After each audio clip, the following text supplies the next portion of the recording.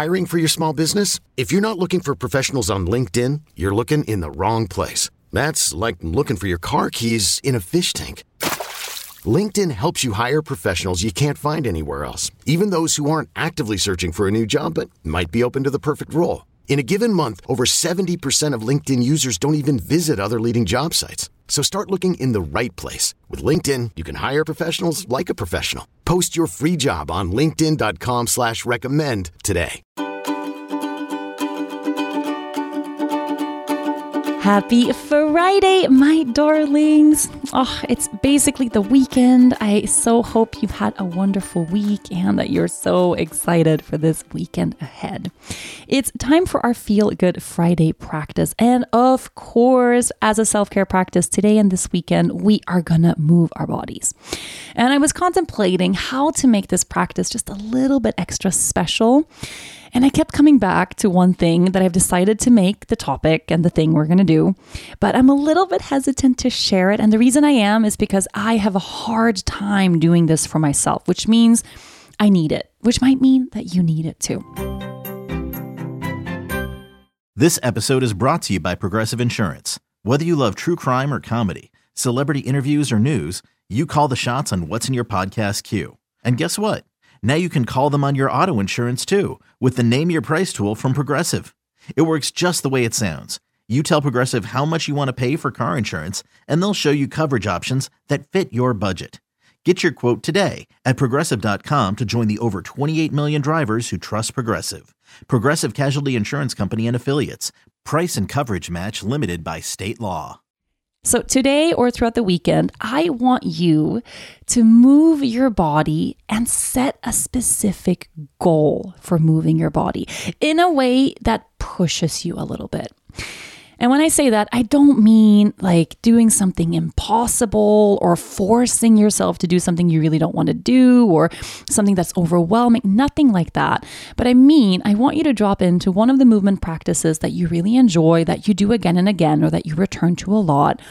But I want you to approach this session with a specific goal in mind, meaning getting a little bit out of your comfort zone in that style of movement. It's so easy that we, for instance, roll out the mat every day or a couple times a week, and we do the same stuff every time, right? We all have our favorite poses that feel really good, that are really easy for us to reach for. We don't tend to reach for the poses that we have a hard time with when it's just us on our mats at home, right? And that's what I want to inspire with today's feel good practice. It doesn't have to be yoga, of course not, but whatever movement it is that you're doing a lot of, what is a way you can challenge yourself a little bit today or tomorrow or this weekend? A great example of that is something that I am going to do for myself, but I'm kind of nervous about it because I don't like setting goals for myself in my movement because I get this feeling of pressure and then I get in my head about it. But I kind of want to overcome that so that I can push myself a little bit because I know I can do a little bit more than I am. And my example of that is whenever I go for a run, and I've been running every day this week. If you listen to my podcast, you know I have this deep-seated dream of wanting to become a runner or just a person that runs consistently, and I'm consistently kind of failing at that. I have this thing where I can't set a goal for myself before my run.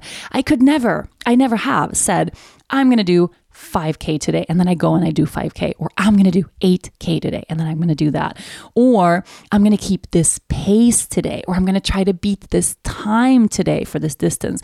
Never. And the idea of doing that kind of scares me in a way that I think it means I should try to do it. So what I end up doing is I run really slowly at a leisurely pace. I take my time. There's no pressure. I do what I want. But maybe that's the reason why I never get super into running.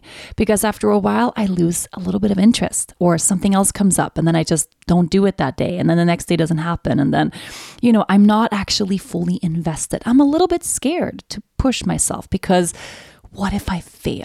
Right?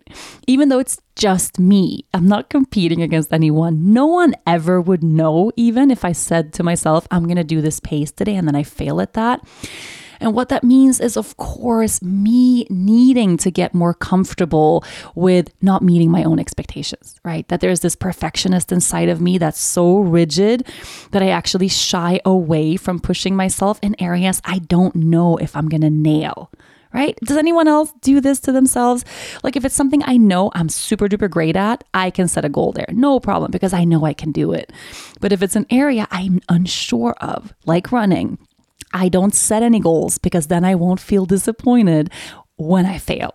And I think it's so important that we try, that we get out of our comfort zones, that we let ourselves fail, that we can love ourselves and be with ourselves and enjoy these practices, even when we're not getting it perfect all the time.